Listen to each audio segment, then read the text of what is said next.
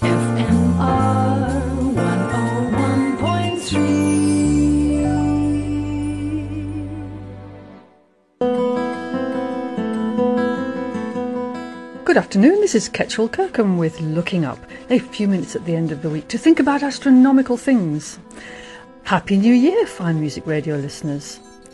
On Wednesday night I watched a film called Don't Look Up, which along with this broadcast, Looking Up, features astronomy.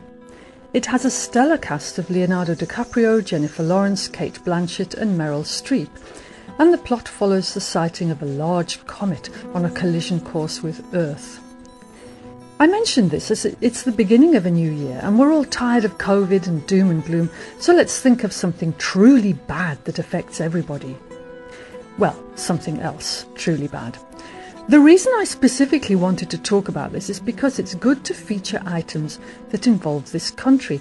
And as you all know who listen to this show, there's a lot going on here in astronomy, including scanning the skies for near-Earth objects, space rocks that may threaten our existence. So we're in the stages of commissioning the latest telescope in Sutherland, which is the survey telescope as part of the ATLAS project. And ATLAS stands for the Asteroid Terrestrial Impact Last Alert System. And this telescope in Sutherland cost about $4 million and was funded by NASA. Sutherland in the Northern Cape is where the South African Astronomical Observatory hosts many telescopes and the public can visit.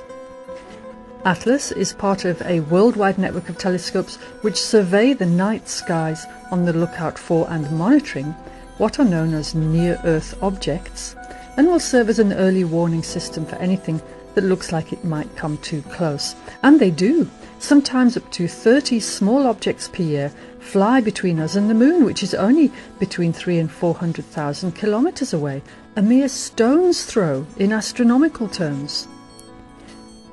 But before you think it's all sorted and we need not fear getting hit by one of these, I did ask the expert scientists a few years ago on this radio show, that is two astronomers who flew in from the US to initiate the ATLAS project locally, what they would do if they did spot a rogue rock on its way to Earth, large enough to truly mess things up.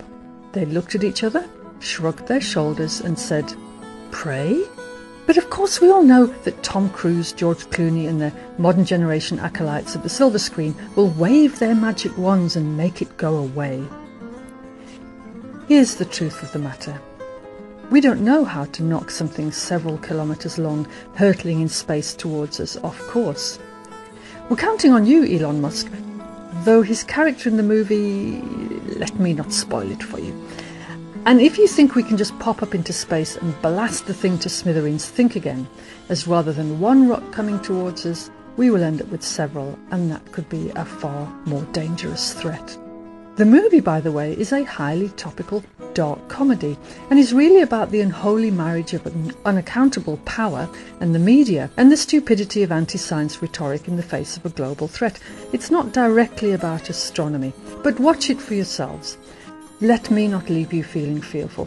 In fact, the statisticians save the day, as they are doing for the pandemic, if we would all pay attention to the complexity and not believe that anything that's true must be simple. The truth is that it is extremely rare for anything to hit Earth large enough to break through our protective atmosphere and cause significant damage.